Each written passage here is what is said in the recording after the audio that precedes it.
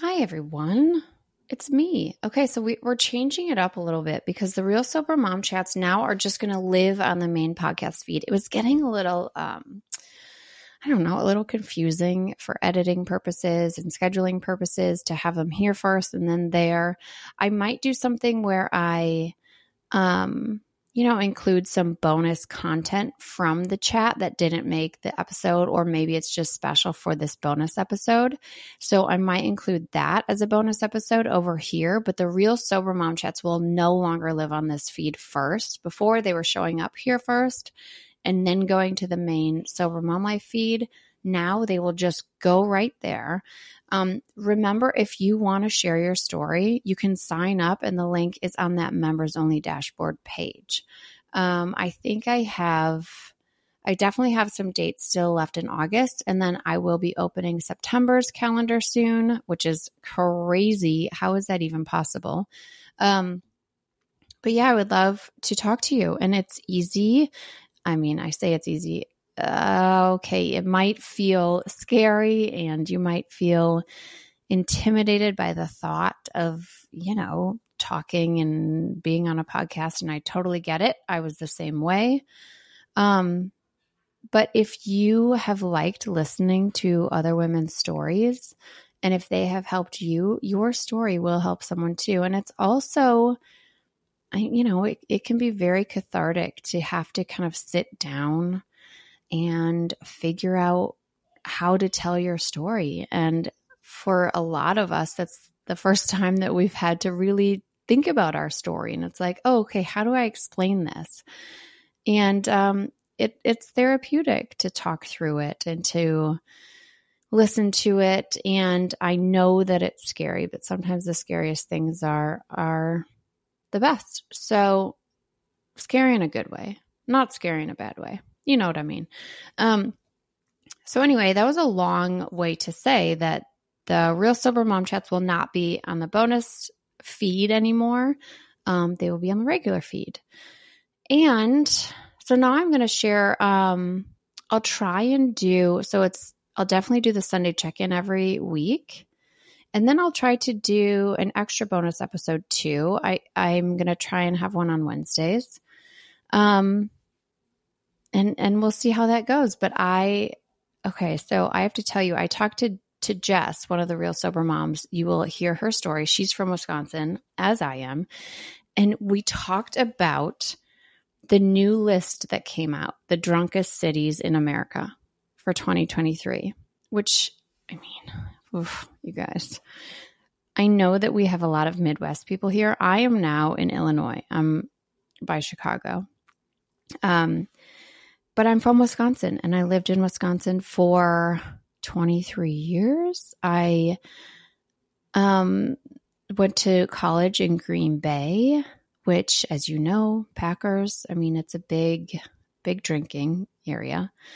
And so all of the Wisconsin moms in our group, I just connect with them instantly because there is something about being from Wisconsin, and I know every state thinks that. But Wisconsin and drinking just go hand in hand. Okay. It's a cultural thing that runs very deep. And this list, let me tell you, this list just hits home that point because holy shit. I will link this in the show notes so you guys can listen, you can read it. So it's worldpopulationreview.com, and it's the drunkest cities in America 2023. Okay, first of all, I don't even like how they do it because it starts off by saying alcohol is a regulated drug made with fruits, vegetables, or grains through a process called fermentation. I'm like, yeah, can we that makes it sound very quaint and not at all dangerous. Let's see.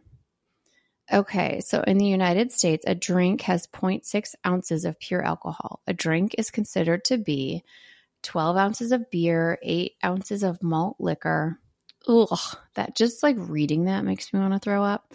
5 ounces of wine, 1.5 ounces of 80 proof, 40% alcohol content, distilled spirits or liquor. So, they're just given the overview. Okay, this is such a weird, I'm trying to figure out their angle. Okay, the consumption of alcohol in low amounts, such as having one beer or glass of wine, is often used to quote unquote loosen up in social settings or relax after a day of work. Bullshit. It's all lies. Because alcohol is a depressant, it can slow down basic functions in the human body when consumed in larger amounts. Also, not even larger amounts, P.S. This includes decreasing motor skills, slurred speech, and slowing reaction times. Isn't that crazy? First of all, hold on. Just seeing those words in type. It's like, hi, would you like this drink that will decrease your motor skills, slur your speech, and slow your reaction time? Yes, cheers, thanks. Oh, wow. In the short term, excessive drinking can increase the likelihood of violence, risky sexual behavior, and injuries. Oh, and it'll also increase the likelihood of violence, risky sexual behavior, and injuries. Oh, great. I'll have another drink, thanks. Okay. Long-term excessive alcohol consumption can lead to several health complications of the heart, liver, and other body parts. Alcohol can have serious negative effects such as high blood pressure, stroke, fatty liver, fibrosis, cancer of the esophagus, liver, color, I think they mean colon, and more. Long-term use can lead to dependence, anxiety, and depression. Okay, there are separate from the accident. Oh, these are separate from the accidents caused by drunk driving and the 6 people who die every day in the United States from alcohol poisoning. Wow, this is actually chock full of facts.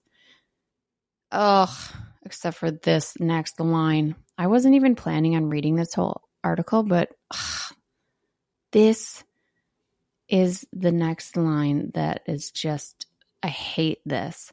Millions of Americans enjoy alcohol responsibly. However, it is also misused and abused every day by many. Okay, you guys, that's bullshit. That is bullshit. There's no way to enjoy a highly addictive toxin that will, what did they say? That will decrease motor skills, slur your speech, slow reaction time, increase the likelihood of violence, risky sexual behavior, and injuries. No one can drink that responsibly because it's not on us to enjoy something that's that dangerous responsibly. That is irresponsible of them to print. Okay. All right. Approximately 18% of American adults regularly consume too much alcohol, and the rates are higher in some cities. I mean, what is 18%? Are we really thinking that's it? What is too much alcohol? Ugh, I hate all this. Okay. 24/7 Wall Street reviewed the excessive drinking rates in 381 metro areas in the United States to identify the 20 drunkest cities. I mean, man. Okay. The 20 drunkest cities in the U.S. are, number 1, are you ready? Green Bay, Wisconsin. To the surprise of no one. Number 2, Eau Claire, Wisconsin. Number 3, Appleton, Wisconsin. Number 4, Madison, Wisconsin. Number 5, Fargo, North Dakota, Minnesota. Is that like in both North Dakota and Minnesota? You guys, I didn't know I was going to have to know geography for this. Number 6, Oshkosh, Neenah, Wisconsin. So that if you're keeping score at home, that is 5 out of the top 6 are in Wisconsin so far. Number 7, Missoula, Montana. Number 8, Grand Forks, North Dakota, Minnesota. Is that another one? Does North Dakota border Minnesota? Wow. Number 9, Wausau, Wisconsin. And number 10, La Crosse, Alaska, Wisconsin, Minnesota. That does border. I know that. Okay, so just to keep up. 1, 2, 3, 4, 5, 6, 7 out of the top 10 drunkest cities in the U.S. in 2023 are in Wisconsin. Number 11, Mankato, North Mankato, Minnesota. Number 12, Fond du Lac, Wisconsin, which these are all Fond du Lac, Appleton, Oshkosh, Neenah. Those are all by Green Bay. P.S. This isn't like we're not spanning. I mean, let's see. Madison is the most southern city in this list, but these are all pretty concentrated.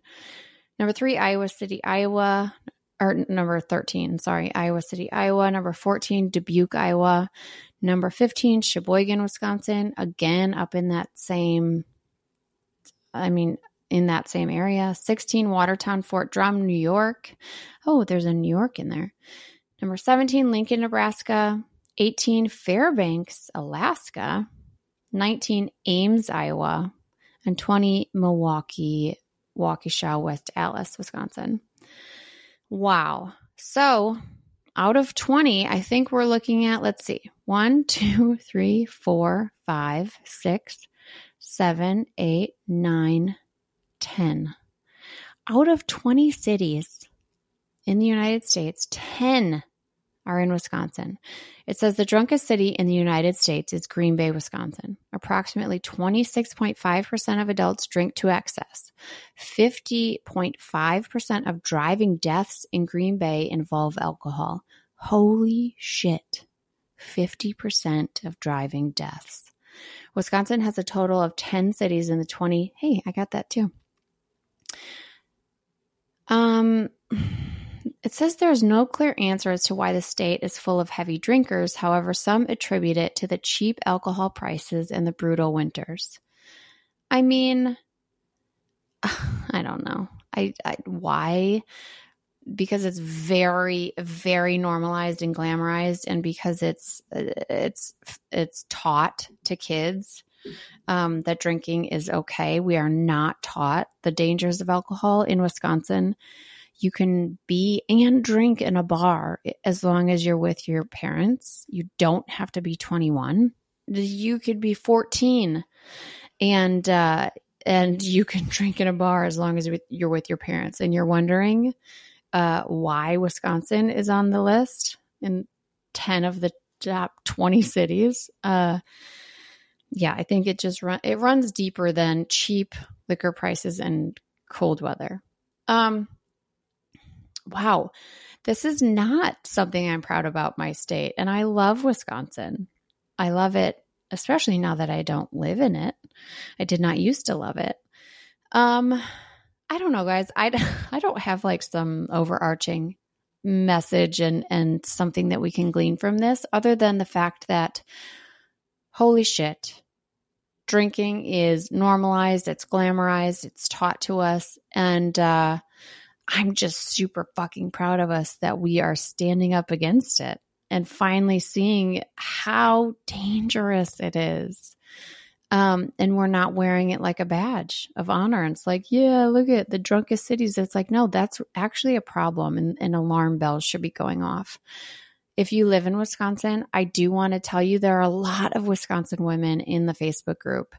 And Jess, who I talked to for the Real Sober Mom Chats, is sober. There are sober people in Wisconsin too. I promise you that. So it might feel like